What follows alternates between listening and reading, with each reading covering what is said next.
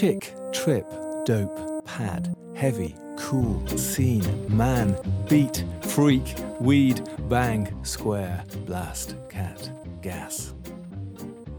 Do those words remind you of the 50s, 60s or 70s, as they do me?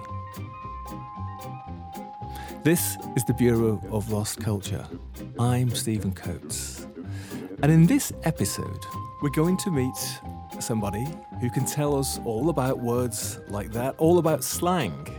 And he also happens to be the author of my favourite book on the counterculture, Days in the Life.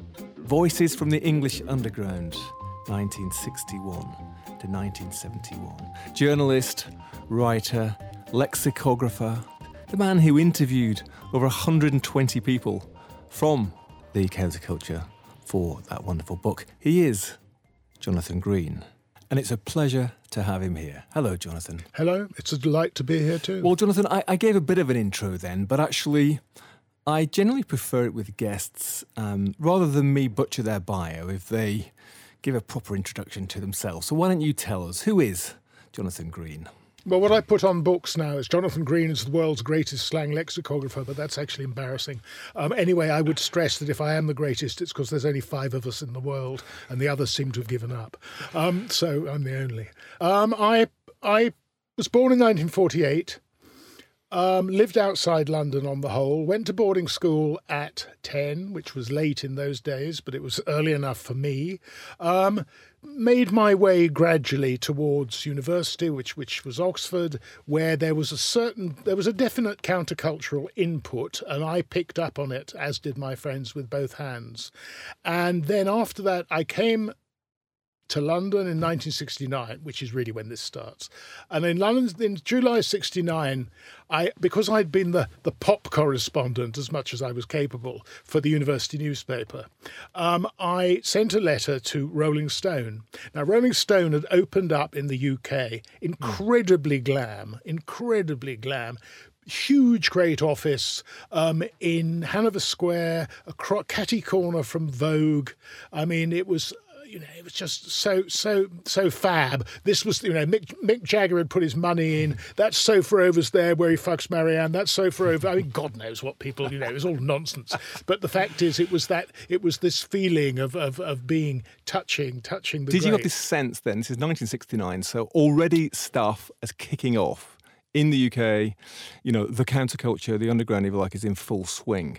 And you're aware of that maybe as a teenager, you're aware of that as a student, and you're thinking, I want some of that, and I'm going to move to London, I'm going to get a job at Rolling Stone. I have to be honest at this point. What I first did, because there was a huge tradition of this, of people working on a university newspaper called Cherwell, then going to what was then called, and still I guess is, Fleet Street. Only Fleet Street was Fleet Street. And I got an appointment to go. First thing I did, I also wrote to the Sunday Times. And Michael Bateman, who ran a column called Atticus, said to me, well, come in, we'll have lunch, we'll chat. So here is this young man, 21, 2 weeks out of Oxford, something like that. This is the world, as far as he's concerned, this is the world's greatest newspaper. And he turns up at the front door. Jonathan Green, I've come to see Michael Bateman. He's not there. He's got an appointment. He's out. I thought, oh, well, fuck that. I'd written to Rolling Stone as well, and they'd said, oh, well, write us a couple of reviews. One of them was the Soft Machine #2, the second Soft Machine album. I doubt if I made a particularly good fist of it, but I wrote something. And I turned up at Rolling Stone feeling pretty down, but, Rolling Stone, as I say, was hugely glam. And Alan Markison, who was then editing it, and who's become, as the years have passed, one of my greatest friends, said, basically, after a bit of chit-chat, said, look, do you want to be the news editor? So I said, well, that'd be nice. Well, just like that? Pretty much just like that. Yeah. Wow. That was the counterculture. And I said, all right, I'll do that. And he said, well, we'll pay you 20 quid a week. I'm still waiting. And I went in probably, let's say, the next week and started. And I then, a week or two later, got a postcard from Michael Bateman saying, oh, terribly sorry. The PA wasn't my PA. She was just a temp for the day. I never put things in my diary, and I was going to give you a job. What? And I didn't go back to the Sunday Times. I did a couple of years of holiday relief for them, and that was quite fun. That must have been super exciting. So you've gone from being at Oxford as a student straight to becoming news editor of Rolling Stone? Oh, it was great fun because, I mean, you had, I mean, basically it was down to you. I was writing, I mean, the worst possible thing to have at 21 was the facility to write 20,000 words every fortnight with absolutely no editing except for your own. I mean, can you imagine how bad that was? But that's what I was doing. I want to hear what the rest of your life was like, what you looked like, where you were living. So let's just set the scene a bit here. I had the fag end of a I think I had a grey velvet suit that I'd bought while I was in Oxford for £17.50, 10 as it was in those days, £17.10, in Carnaby Street, God help me. It was extremely tight fit, but it was very beautiful. And all that was left of that, I think, was the jacket, and that's what I used to wear as a jacket. I do seem to remember buying a full-length leather coat at one stage, overcoat. God, I wish I still had it. Long gone. Reasonably long hair, which obviously got longer, but not mega long, I wouldn't say. Shoulders probably, maybe a little bit more. It wasn't for me wanting to cut it. It was just that maybe that's as much as it was willing to offer me. Glasses. And where were you living? Good question. Where was I living? Around. Let's put it this way. I worked out once in my first 2 years or whatever it was in London, I lived on 22 different floors. I didn't have anywhere specific to live. But in those days, I mean, one place I know was SW1, all sorts of exciting. It was all terribly smart areas. Terribly smart now, but actually, but then very livable. Right? Much more livable than they are now. I mean, the King's Road, I think, was still coming up, as they say. It was just friends I had, and a lot of people, and not until about 73, Powis Square in Notting Hill, which then was a complete. I mean, Powis Square then was performance era. Performance to film, right? Yeah. So it was and Portobello was completely different, and it was pre-gentrification. It was poor. It was poor, and it was multi-culti, and it was a much, in my opinion, better place. Well, it's interesting because we're going to come back to it in your book, but what's fascinating for me is that a lot of the addresses that get mentioned in here, you think that couldn't possibly go on at that address now, not just because the culture's changed, but because economically changed. I mean, Cromwell Road and West London, they're just completely out of the reach of anybody who's remotely countercultural these days. No, I mean, I don't. Well, the difference is, I mean, I used to, be there, wander around it, any time of day or night, know people to go and see, get stoned, whatever it might be. But now, I mean, I don't go to Notting Hill from one year to the next. Quite literally. I don't know what it's like anymore. Well, I was there yesterday. I mean, it's still very nice, but of course, for me, it's a bit like, well, reading your book or reading other books from the era, it's just like it's a completely different place. But so what I'm interested in is that did you have this sense then? I mean, I ask guests this because I'm fascinated by it myself. Did you have this sense that you were part of something? So you're news editor of Rolling Stone, but this thing, the underground, the counterculture, it's a smallish scene in London. I know it's ballooning and it's spreading out to the rest of the UK, and of course it's around America and Western Europe. But did it feel like a thing? What one realised pretty damn quickly is how small it was. I mean, it really was. I mean, I've never done a count. There's no way to do a count. But it was. I mean, Days in the Life, my book, is. Mistakenly, but these were the people who I wanted to interview. And they were the movers and the shakers, I guess, most of them. And they were in London because England is a very small country and people gravitate to London. Yeah, well, we're going to come back to the writing of Days in the Life, but let's just go back to you. You're at Rolling Stone, and so, in fact, in a way, let's sort of fast forward through those 10 years before you start to write this book. So, because then you get involved in, not just in Rolling Stone, but you get involved in the so-called free press as well. What happened with Rolling Stone was that Jan Wenner, the Uber boss, the founder in San Francisco, didn't like what we were doing. It wasn't enough like the San Francisco one. And I would be the first to agree with him. It wasn't.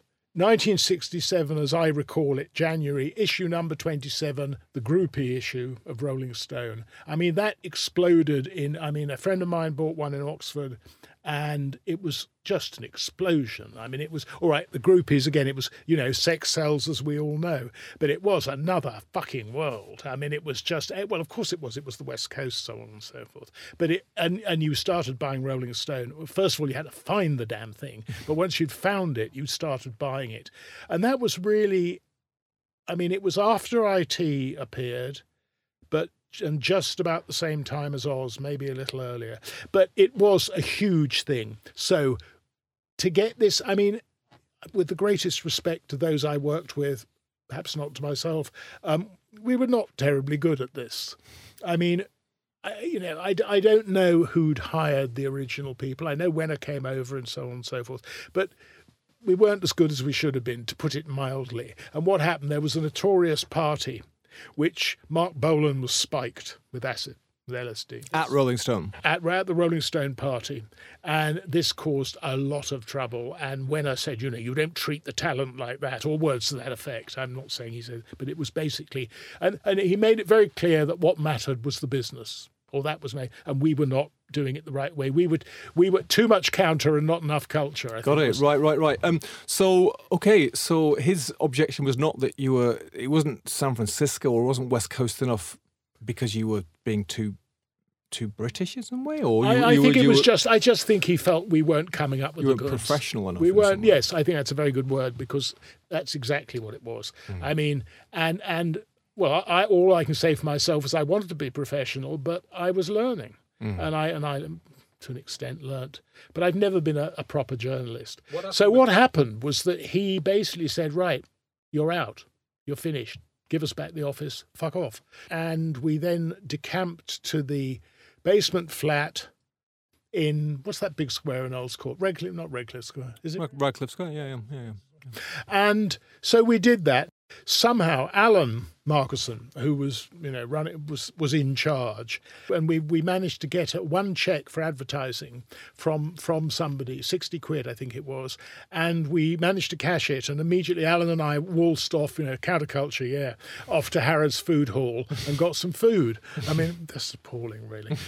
Alan ran into these people. They had a bunch of different properties. And as you probably found when you were talking about Barney Bubbles, one of them contained Barney, which was 305 Portobello Road. But anyway, we were given this office. And that's where we decamped to. And of course, it was a very different Portobello Road in those days. It was Portobello Road was I mean, it was kind of not exactly counterculture central, but it was kind of countercultural west, wasn't it? I mean, it was very much so. I mean, you'd also got and there were I mean, Oz was up the road. Off Holland Park Avenue, and IT always stayed in the West End, right until the end in '74, when it came to Portobello. But by then, I don't think Friends existed. But the reason it was called, what happened was that Alan wanted to call the spin-off, let's call it, the Exiles from Rolling Stone, Friends of Rolling Stone. No way, says Wenner, you can't use the words Rolling Stone. So it ended up being called Friends, which sounds appalling hippie shit, which indeed it was. This was Friends spelt in standard English way, Friends. Friends with a Z, with a Z, I didn't have anything to do with. I'd left by then. That was other people. You kind of went mainstream with Rolling Stone, but now you've gone even deeper into counterculture. So you're in Portobello Road rather than Hanover Square, and you're setting up this new publication. And it was that time, of course, wasn't it? So, you mentioned IT and Oz, and what distinguished what you were doing with Friends from IT and Oz? What was very good question. I mean, it was down to the personalities. Obviously, Richard Neville at Oz had already had a big trial, had been a star in Australia within his world, and had come here, to immediately got interviewed by the Evening Standard, etc., and so on. Knew lots of people. So Oz was quite small g glam. It was also the most psychedelic, I would suggest. Then you've got IT, which had started off very much as the product of old beatniks.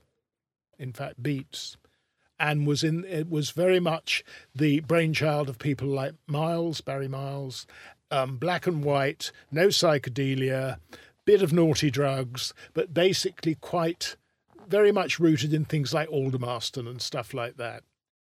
So quite activist. It was activist, and by the I suppose 70, I guess it was, Mick Farron had taken over, and it became very, very brash. and very rock and roll in every sense of the word, and much more designed, and colour. I think there was colour, and anyway, much more of a lively. Probably, I mean, on a class, I've never thought of this before, but if Oz was the upper classes, Friends was the middle, and IT was the working class, which is bullshit because everybody was middle class, of course. But the fact is that you could look at it that way. What Alan Markison was, he was very interested in experimental stuff. He was interested in psychology and things of that nature. So we had a lot of writing of that sort, a lot of experimental stuff. We had Bill Burroughs write something, so on and so forth. Meanwhile, I did news, much better news, dare I say, than I'd done in Rolling Stone. Actually rang people up and asked them things. And we did a lot of rock and roll. I mean, that's how it started. It started off very much as a spin-off from Rolling Stone. But by the time we got to 1970, because this all happened in the last quarter of 69, by the time we got to 1970, Alan knew what he wanted to do. I brought in my oldest friend, Pierce Marchbank, who is a graphic designer of great acclaim, who went on to design Time Out. But he made it a very slick object. I mean, very, very modernist, very tight piece of paper. Or several pieces of paper. And so that changed it. I mean, we were certainly the best designed. I mean, we found, and Pierce, who's very professional, found the likes of the sort of hippie designers just atrocious. But that's quite interesting because, talking to Paul Gorman about Barney Bubbles, who's obviously been in the building next door, you mentioned him earlier. I mean, his work incredible and went on being so like all the way through the 70s, didn't it? Pierce was a huge fan of Barney. Did you have a sense, either you personally or you kind of collectively in terms of friends, of actually being part of this thing and also sort of servicing it in some way? Call it the underground or whatever you want to call it. Did it feel like that, or was it just something much more nebulous? We were in the end trying to write newspapers which told people about what was going on in the counterculture. We were not activist journalists.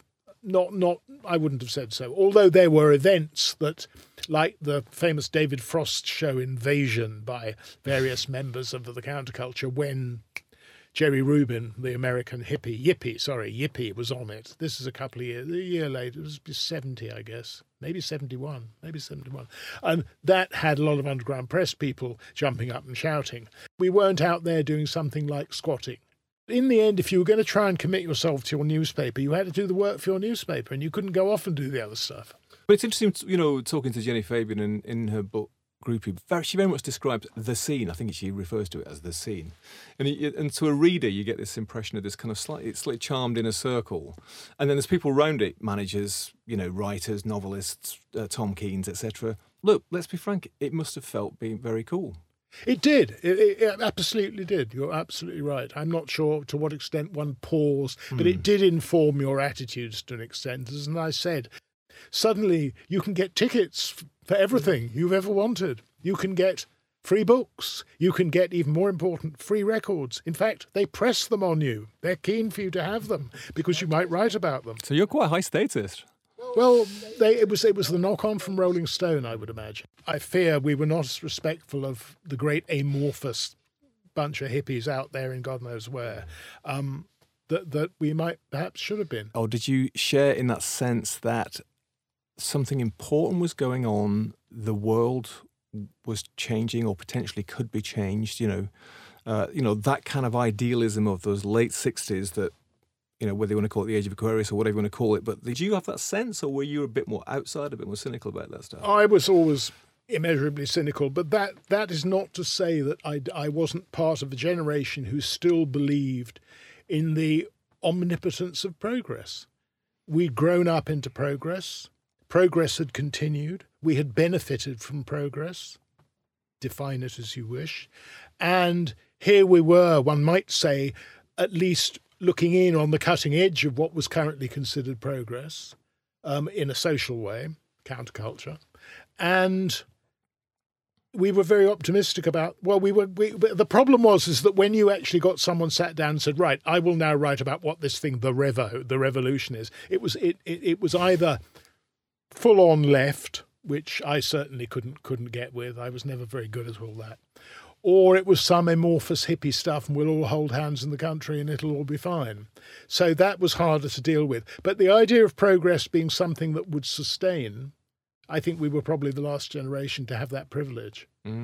Or one might say that naivety. But at the time it did feel like that. But I mean, one did sort of feel part of something, I guess. But I would have been hard put to define what it was. One of the things that it was being 21, having a job one loved in a great city, and just having a good time. I mean, I'm afraid it's and I guess also as you moved into the 70s, things are becoming more political in the counterculture. And it's what's interesting to me, learning about this stuff, is that a lot of things that later became and still are very important, the Green Movement, gay rights, women's rights, a lot of that stuff got going in the early 70s, right? So the counterculture had become quite effective in some ways. It got less hippie and more kind of activist, didn't it, in some ways? Absolutely. I mean, we had a pull-out section in Friends called the Whole Earth Catalogue. Whole Earth Catalogue, like many of these things, came from California, but it was about alternative ways of living and very interesting. And we would run our own version of that every fortnight. There was stuff, I'm sure we had stuff on climate change. We had all sorts of stuff. Oz also dipped their fingers in it. I don't think IT really bothered. I may be doing them an injustice, but I don't think these things were high on Mickey's agenda. Having said that, but these were very much what now is absolutely, as you say, rote. There wasn't a woman's paper as such until Rosie Boycott, who was then my girlfriend, founded with Marcia Rowe Spare Rib, and that was, 72, I think? Yeah, maybe before. No, I think it was 72. And there was Gay Times. There were all of these things that were up and coming. I'm not sure what was up and coming in the green area. It's a good point. I wonder if we even used green as it is used now. Maybe ecology. I don't know. Eco, I think, yes. Ecology, I think, would have been more automatic. But yes, these were the things that we were aware of, we were concerned with, and they were probably the most interesting stuff that the counterculture did. The other thing that I do think, well, as you probably know from the book, and I've written about it before elsewhere, I mean, I think probably the design side of it at its best was remarkable, and Oz was a very good example of this because they had Martin Sharp, who was a great artist, who sadly, like so many of the others, is dead. I didn't interview Martin, he was back in Australia.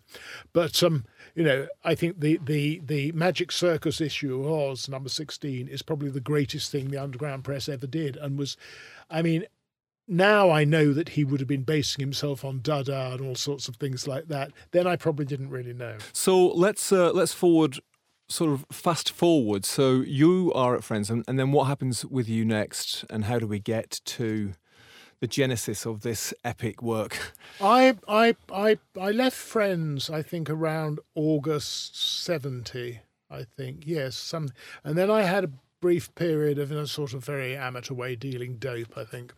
And then I think Tony Elliott asked me to come and work for Time Out, so I did that for a while. Then Richard Neville asked me to edit Oz after the trial. We're in 71 now, and I did that for a while. And then I think at some stage, I tell a lie, I've missed one, Ink, which was Richard's supposed newspaper, which never really happened. It did, but it got taken over by other people, went much further to the left, and I'd long gone anyway.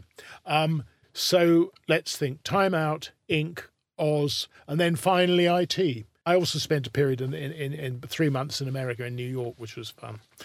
Then basically I started, doing freelancing. I did in 1976. I did a book called Diary of a Masseuse. Diary of a Masseuse, written by Angie Heath. It was supposed to be Connie Heath, as in Conyo, cunt. And but unfortunately, I wasn't allowed that. But it was a tribute to the then Prime Minister. And a friend of mine was working at, I think it was New English Library, and said, "What do you want? I've got some diary, one of these diary of. Do you want to be a schoolgirl, a lady wrestler, or a masseuse?" I said, well, I'll do the schoolgirl. He said, "No, hang on, the schoolgirl's gone." I don't remember that on your list of works on your website. Oh, well, that's funny, that, isn't it? It did very, very well in Wormwood Scrubs, where I sent a copy to a friend of mine who was then unfortunately resident, and he said it vanished into Wormwood Scrubs, came back just the cover. And so I did that. And then just started doing bits and bobs, but also started working for Felix Dennis a bit, freelance again. At some point, you must have decided, right, that those times, I mean, the subtitle of the book is Voices from the English Underground, 1961 to 1971. At some point, you must have decided that was a time that was past and that you needed to record it or help record it, record those voices. So how did that come about? How did you get to the point of thinking, because for anybody who doesn't know, this is a big book, and I know from talking to Jonathan previously, it's a sort of fraction of what he recorded, and it's a dipper, I would say this. You can open it any page because it's just structured on themes and questions and ideas, and it's got 101 participants of the counterculture talking about things. I want to talk about how you actually structured it later, but so just tell us, how did it come about? How did you have this idea? I've got to do this thing. What I did, I mean, I started off doing, in the 70s, I did that silly book on Diary of Masseuse under a pseudonym. I then I did some little dictionaries of quotations, then I did bigger dictionary of quotations, and then I did my first slang dictionary in 1984. And then I heard through a mutual friend that Jonathan Cape, particularly Dan Franklin, the editor, wanted someone to do a history of the 60s. And I did something I'd never done before. I summoned up my courage and I rang him up. I mean, literally, my friend, and I said, I hear you want me to do the history of the 60s. And Dan Franklin, being a very charming man, sort of gulped and said, well, you better come and have lunch. And so I did, and we took it from there. I mean, but it wasn't me thinking, I want to record this. Okay. What became very obvious, though, was that I was in this phenomenally privileged position because no one had asked these people the questions before. So they'd all got these, I won't say they were bursting to tell them, but once they got underway, they were often bursting to tell them. And they enjoyed it, and they gave me wonderful stuff. The stuff didn't always jibe with the next person I interviewed, because the wonderful thing about doing an oral history is everybody remembers it differently, including me, as much as I remember anything anymore. And so I got all these different versions. I mean, if anybody picks up the book and goes to the bit on the naming of IT, who named it? Why was it named? What was the original name? What was the room they were doing in it? Who was there, etc.? Everybody will tell you different things. Days in the Life is an oral history of the counterculture, alternative society of the hippie 60s, as experienced in London. Some 110 of the period's movers and shakers were interviewed, and their reminiscences, often at odds, and in many cases brought out for the very first time, provide a unique tapestry of the era. Published in 1988, the book was amongst the very first to address that world, too often set in stone of simplistic fantasy and media stereotypes. I agree. I mean, I wrote that, but nonetheless, it sounds like a bit of a publisher's puff, but it's true, though. And I mean, it is true, and it's. As I say, I was phenomenally lucky. I probably wouldn't have. Would I have realised that it was the first? I mean, as far as I'm concerned, it was the first. I mean, I certainly on that scale, and I mean, the only two people who wouldn't. Well, there were people who wouldn't talk to me, but the only two that I really missed was that Caroline Coon wouldn't talk to me. Why? Why? I don't know. She just didn't want to, I believe. And Germaine Greer wouldn't. I was on a TV thing with, and I said, well, look, I'm doing this book. Would you be willing? I don't do nostalgia. And I thought, fuck you. Anyway. It's quite funny.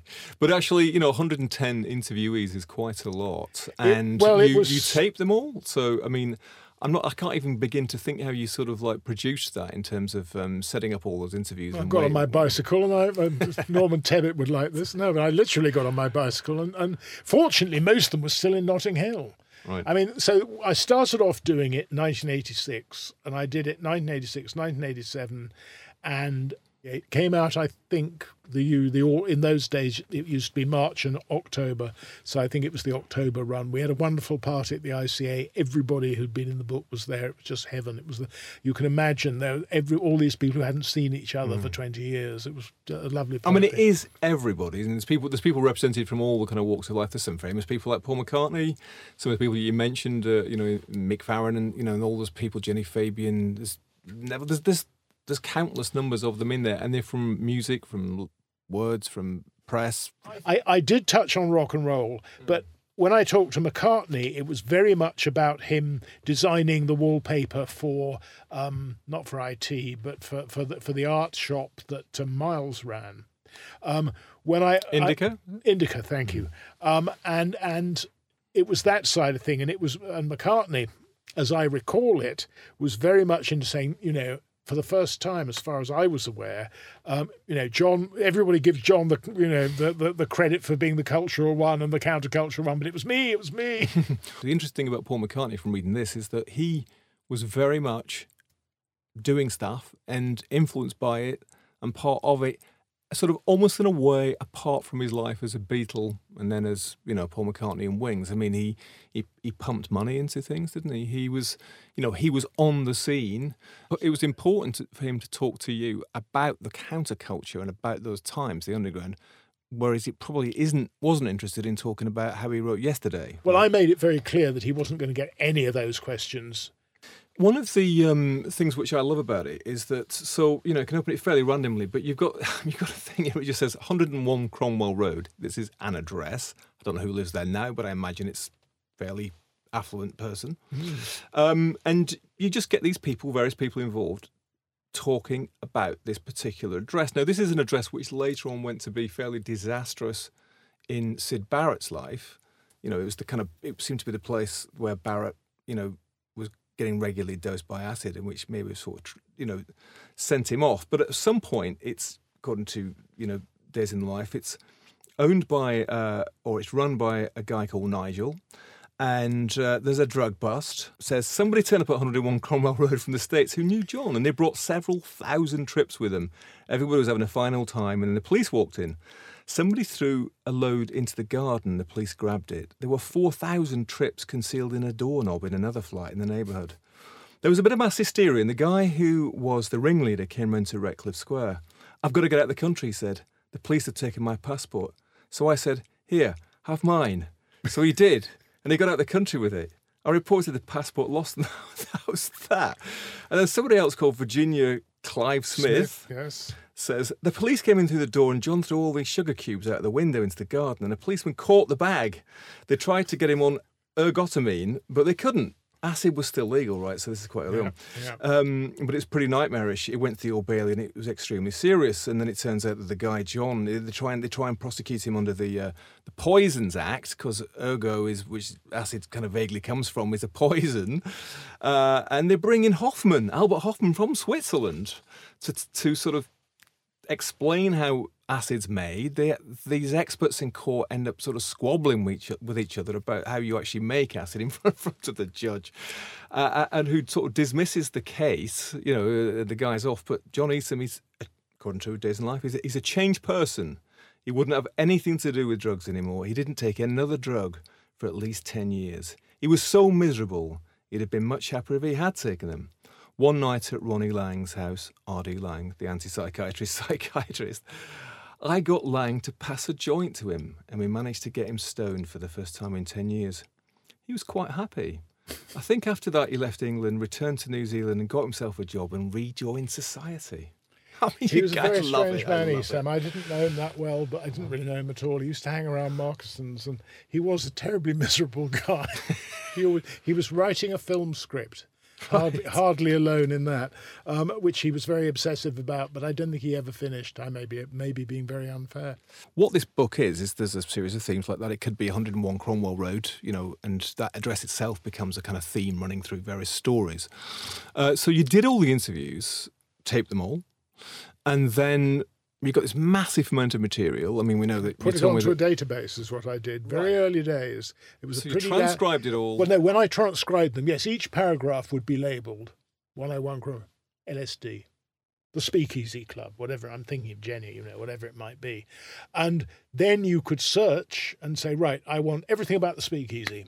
And I'd get my 10 or my 20 or my 100 paragraphs with the names attached, and then I'd start. I may have even printed them out. I mean, it was very early days, and shuffled them and made this. I mean, I didn't really cut very much. I mean, and I took in a 1,000-page manuscript to the publishers, and they freaked. mean, this is actually, it is. We cut it back to by 2/3. I think it's 300,000 or something, and it was Yes, going to be more like 4. It's approaching 500 pages. I would like to have seen it all there, but that's me. And Dan did a fantastic job. The lawyering alone took a day. You mean Lawyering is when you sit down, as we are sitting now, and across the table is not you, but a lawyer who's saying, "Now look, you can't have this. Did this really happen? Can you prove it?" No. And the publisher, who obviously doesn't want to be involved in libel suits, says, "Right, out," and on you go. It took a day. It was very soul destroying. Although again, it was done very well. I'm not going to be silly about that. I wanted to sort of just do a little bit from Paul McCartney, your interview with Paul McCartney, because I thought this was quite telling in a way. And this is under the Sgt. Pepper section. And Paul McCartney said, much later when I went on tour with Wings, we got to some university somewhere, Nottingham, I think. And a student said to me, "God, man, around the time of Sgt. Pepper, we really thought it was going to change the world. What happened?" Looking at me as if it was sort of my fault. In actual fact, I don't really think that we thought we were going to change the world as much as you thought we were going to change the world. We ourselves were just living in the world. And okay, if things change through a bit of meditation and through a bit of vegetarianism or through a better relationship with the business thing, then that's great.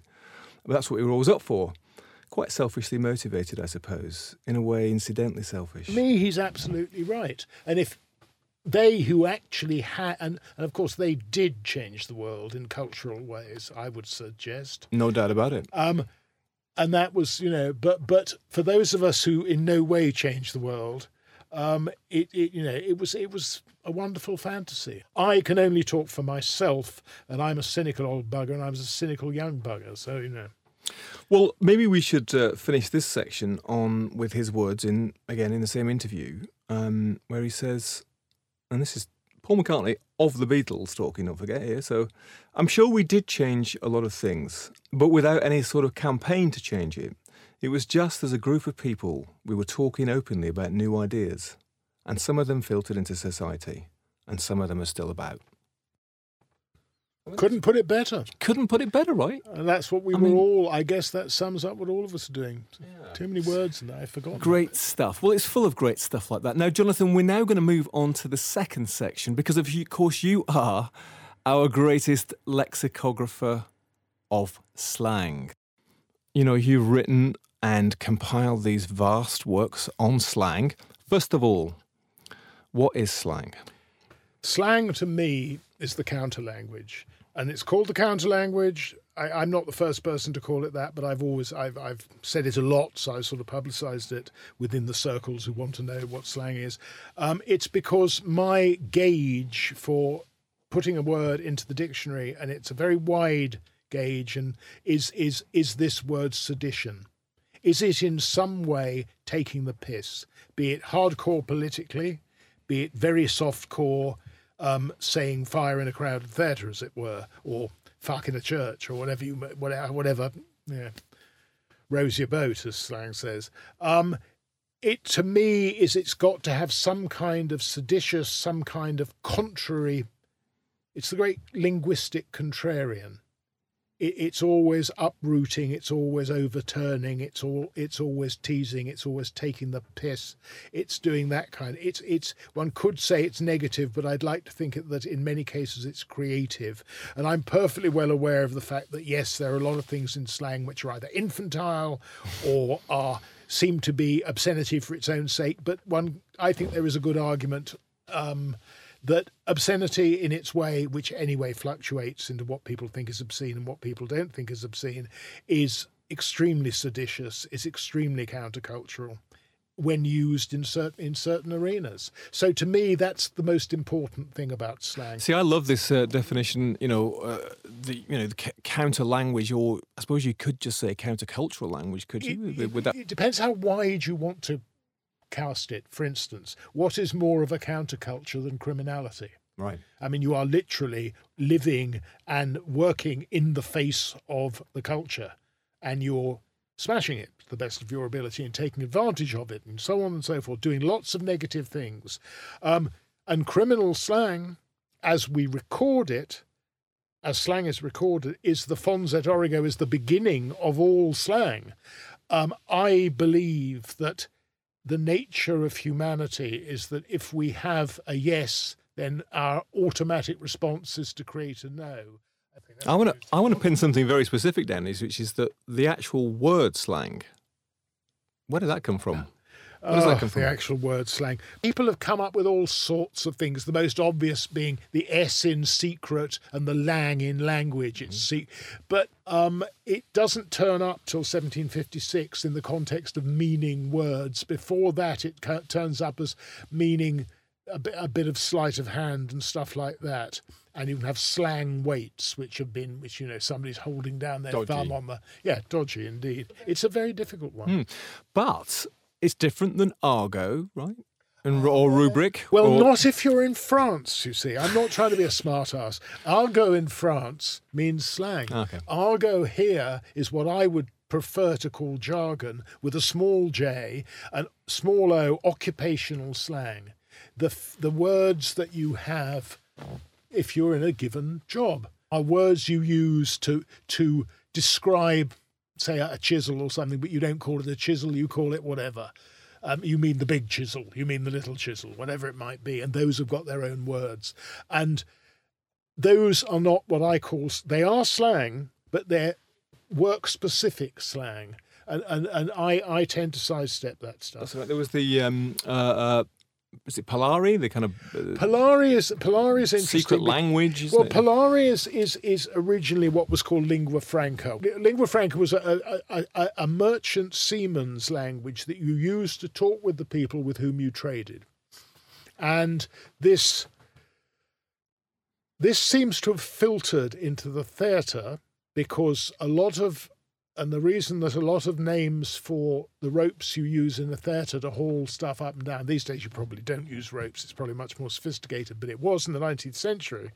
And the names of ropes you use on ships are the same. Theatres were employing ex-sailors to climb up and down and haul stuff up. And because the theatre is stereotypically linked to the gay community, then that language passed. So Polari went from being a trading language. You can watch it moving gradually until you get to the sort of 30s, 40s, 50s, and then it gets to the stage when you have on hugely popular BBC radio programme fronted by a man called Kenneth Horne with various people like Kenneth Williams. Supercamp. Well, that's quite subversive, isn't it? Sneaking it onto... That was very subversive. That was amazing. I mean, looking back on it, it's very much a voyage of discovery, to put it mildly. I love this word. You say it's seditious. So there's something anti about it, counter. Well, when you think that the alternative is standard English, slang is counter English, you could say. Although, in a very literal way, 85% of slang is not new words. It's actually taking a word, dog, four-legged thing, four-legged creature with fur.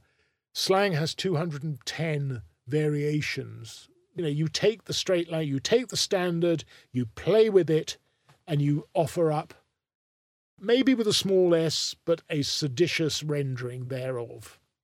And that is the great bulk of slang is like that. And so to focus, right, I'm glad you mentioned the word cat, actually, as it happens, because I thought we could talk specifically about, let's call it countercultural slang, or the slang of the sort of hippie, the beat in the hippie era in the 70s. Cat being a word that was used, and I've got a classified ad here from your old paper, IT. Is there a chick in Oxford who would share her pad and her life with pleasant freak? There you go, 1971 IT. I love it. You've got that chick, pad, and freak, right? You mentioned cat. I mean, I've got another one here. Young gay with hang-ups from repressed childhood needs pad again, with small or preferably small commune. No job at present, but can probably find one, and some bread with some help. He goes on to actually say that he's got a place in group therapy secured, but I'm very pleased to hear it. God, but I mean, I was right. Let's just go to that, because obviously that kind of connects us in a way with Days in Life as well. Is this that all those words? I want you to tell us, Jonathan, right? how did they get here? How did they come about? Where did they come from? And that kind of whole lexicon of the 60s, which so much dates that classified ad, right? It completely dates it, doesn't it? Where they swam across the Atlantic, basically, or maybe they flew. Rock and roll went west in what they call the English invasion. There was what I would call an African-American invasion linguistically. I mean, a lot of those words have been used by jazz people in the 40s and the 50s. And whether we hippies knew it, that was what we were talking. Because it was the hip language. It was what came across. But one of the things that's very important to any discussion, in my opinion, of the counter language is that of the counterculture / language, is that, and I'm talking very much as a lexicographer here, that it's very frustrating because there weren't people writing it down outside the underground press. You've not got novelists sort of keep the and if you look at rock and roll lyrics, they're not. If you compare classic, let's just say the Stones, the Who, the Beatles, and all the rest, compare them to somebody now in the London East End doing drill or grime, or someone in New York doing rap or whatever it might be. Those are telling a tale in many cases. They're certainly, to me, as an old guy, but they're opening up a huge vocabulary of which I had no idea whatsoever. And I think that's part of the enjoyment, I would imagine, for those who are writing these lyrics. And I would suggest that they are actually broadcasting all around the world to people much nearer their own ages. Forget me. This new and fascinating vocabulary. That wasn't being done. If the Stones were recycling some black guy's blues song, there might be one or two words, but there probably wouldn't be. The Beatles, you're hard put to find much slang in the Beatles. I'm sure people who know this much better than I do can get in touch and say, oh, but didn't you notice that? But quite honestly, no, I didn't notice it, and I didn't think to go to those kind of sources because I didn't expect to find anything there. So there's that. You've talked to Jenny Fabian. I've been through Groupie, her wonderful book, and I loved it, but it didn't give me any slang. Again, we've got maybe 4 words. I think I said this, and it's it's frustrating. She does refer to plating people, as in plating is rhyming slang, good old rhyming slang, probably from the 1920s. Plate of meat, eat for late, or cunnilingus. So that's but it's a real trad London word. I mean, but see, that's fascinating. But you see, when I encountered that in '69, I'd never met that before. It wasn't happening. You might get, there'd be maybe a small article in a tabloid newspaper. Do you know how what your teenagers are saying, or be hip like your teenagers, whatever it might be. But on the whole, it wasn't being slapped down. I mean, again, I think perhaps people didn't really care that much. They didn't really need more than an article in the tabloids. They didn't want to become intimately concerned in the lexicography of it. Quite understandable. But it was, for me, I'm talking as a lexicographer whose entire life is based on trying to find instances of stuff. Very frustrating that it's very hard to go to the 60s and find a solid home of this stuff. I mean, right, but you're saying that one of the themes, at least, it's quite interesting to hear that some of it could be in London anyway, East End London stuff, mixing with stuff that's coming from America in that whole kind of cultural, export of music, clothes, fashion, all that stuff that's coming over. And you're also saying specifically jazz, Black American or African American. Well, you're seeing it in the teeny bit in the First World War. Bit more with jazz in the 20s, bit more with swing, etc., etc. A lot more with rock and roll, a huge amount with counterculture and so on. So it's and just black popular entertainment. It just gets bigger and bigger and bigger. But it's interesting that I was reading a list from 1935 of criminal language given out to detectives in the West Midland Police Force. I mean, most of it is English slang. I mean, the only thing that's missing is put the bracelets on, Gov, it's a fair cop. Although I think fair cop comes in, and bracelets aren't in, but derbies are, which is another word for handcuffs. But even there, you're getting just a few Americanisms coming in, and you can see, this is 1935. It's beginning to bubble up. People are beginning to be able to use this in a popular way, and of course they come from black culture. Well, they're made possible by black culture, even if people don't know it is black culture. I mean, that again was us, the hippies, I think, because for everybody who knew that what we were talking had come out of swing or before that, out of jazz, there were idiots like me who didn't, and I'm sure I wasn't alone. But the actual adoption, consciously or unconsciously, of those words helped to identify you. I mean, including you specifically, Jonathan, or as a hippie, right? Or as a countercultural person, or in the 50s as a beatnik, right?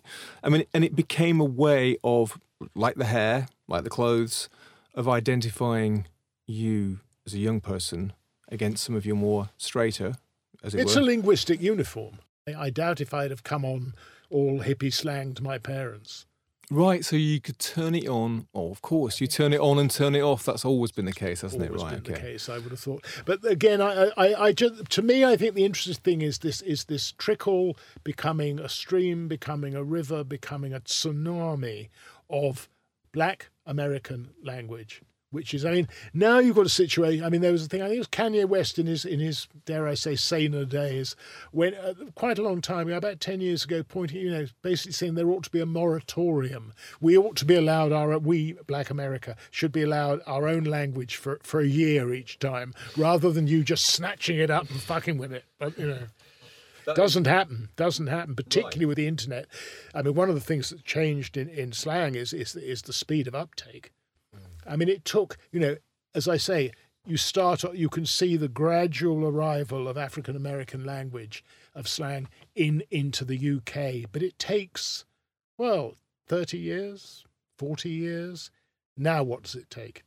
If there's something coined across the Atlantic, how long does it take to get to the UK? Right. 30 days? 30 days, right, yeah. So that's fascinating. So a lot of those 60s words, 30 years, 40 years would have put them back in the 20s, 30s. Well, I think people would have picked them up from the beats, as you say quite correctly, and who in turn, the beatniks, who would have got them from the American beats, some of those words have remained in use and remained okay to say. So, I frequently say, that's cool, yeah, that seems to be okay, certainly amongst my generation anyway. But if I started to talk about, I'm just going to go back to my pad, it would sound anachronistic, cheesy, wouldn't it? I mean, it's interesting, isn't it, that some of those words retain their currency, but others just very dated. Retains its currency. Why word B does not? I do not know, and I think it's very... I mean, the perfect example is the word fuck. If you go back to a dictionary of 1598 by a man called John Florio, it's a dictionary, it was called The World of Words with extra E's all over the place. And it was an Italian to English dictionary. And he has in this dictionary, let me remember this, he has the word fottuere in Italian. And he has translations, and he has to jape, to sard, to swive, and to fuck. What has become of jape, sard, and swive? Well, I think jape exists in Billy Bunter books, public school as much as, and those were back in 1900, like 1920. Jolly Jape, a sort of Indeed. Joke. Swive, I think, comes up in sort of sword and sorcery stuff. Sard, the only use of sard in the last couple of hundred years, I think, was teach your grandmother to sard, which predated teach your grandmother to suck eggs. But what's the one that survived? Fuck. Why has fuck survived? That's the question. Is it the slap of flesh on flesh, which I think may well be? It's got a nice slang. Is keen on echoisms, onomatopoeia. But I have no proof of that. But why is that? Why did that word last and the other ones not? I have no idea whatsoever, and that's true of great ranges of terms. Booze has lasted from 1530. The first time you come across the word booze, it's spelt differently. It's spelt bows, B-O-W-S-E, but it's the same thing. It means a drink. And it's there in the first ever glossary of slang in English, criminal slang, criminal beggars. It's called The Highway to the Spittle House. And Spittle House is hospital. Right. Okay. It was Bart's. It was set outside. And so that's lasted since 1532 when this poem came out. I want to go back to the beats for a moment, because when I read On the Road a very long time ago, one of the things which I think I kind of fell in love with a bit was Kerouac's language, but specifically with these kind of words. It was just really struck me how important language is to young people, whether you're reading Kerouac or whether you're a Stilyagi in the 1950s, or whether you're a young hippie in the 60s, or whether you're a practitioner or a lover of grime in wherever we are now. It's an important part of your identity which sets you apart from your more boring contemporaries. It's always been, slang has always worked to not just to keep people out, but to unify people who are in. And that's I think, it's always going to be like that. There's a great deal of pleasure. I remember vividly misusing in about 1961 the word pad and being roundly abused for it, and correctly so, I'm sure. One thing I do think you were saying about broad, but of course, one of the things that multi-ethnic London English use, feds. There are no federal authorities in this country, but feds is used incredibly widely to mean the British bobby. And there's lots of stuff. Well, I won't say lots because you'll want examples, and I can't think. But that's the one that crosses my mind. So and you could say, the loan words. My God, it's most of English slang these days. But it was that was why it was so fascinating reading this pre-World War II. No GIs staying, none of that. Being billeted and so on. To go back to this world where English slang was English. Perhaps we'll be giving it back after Brexit. Who knows? Yeah. So the GIs coming to Soho, of course, when the clubs around here and stuff, they would have fed in as well, wouldn't they? Fed in hugely, and and you wanted to be. This is it. You wanted to be with the cool kids.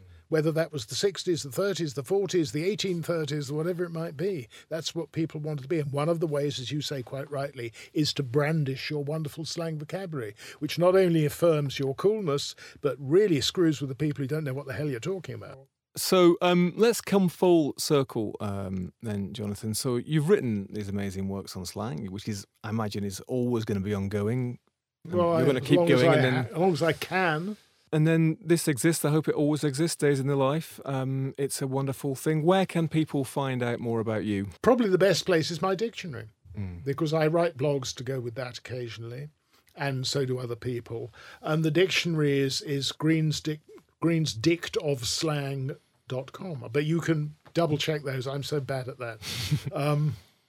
And there's also a thing I do which people might enjoy called the timelines of slang. Slang is to do with themes, so you see them coming over and over again. It's also to do with its favourite topics. And what the timelines do is you take the 1,750 synonyms for having sex, you put them in chronological order, and you can see how the great governing principle of sex in slang is man hits woman. And you can see these words in one way or another being repeated over and over. But they're just interesting to see what words people have used in slang for a given topic over 500 years. And not everything runs to 500 years, but there are 1,400 penises, 1,400 vaginas, and so on and so forth. These are slang's obsessions: dope, sex, and rock and roll in the widest possible sense. This is what it's good at. Well, I think that's a perfect place to leave it. Jonathan, thank you so much, both for that trip through the underground and that wonderful wander through the weird and wild world of slang. My pleasure, as they say. I'll put details in the show notes of how to check out your website. And for anybody who hasn't read it, if you love counterculture, you're going to love Jonathan's book, Days in the Life, Voices from the English Underground, 1961 to 1971. Also his book, Them, on immigration, and his amazing dictionaries of slang. Such great stuff. And if you come across his autobiography of a masser, do let me know. I'd love to read it. It's probably worth quite a bit. So that's it. It was a kind of double episode squeezed into one there. Good value, right? You can check out more of our stories on the underground and the counterculture at www.bureauoflostculture.com. I was Stephen Coates. See you next time.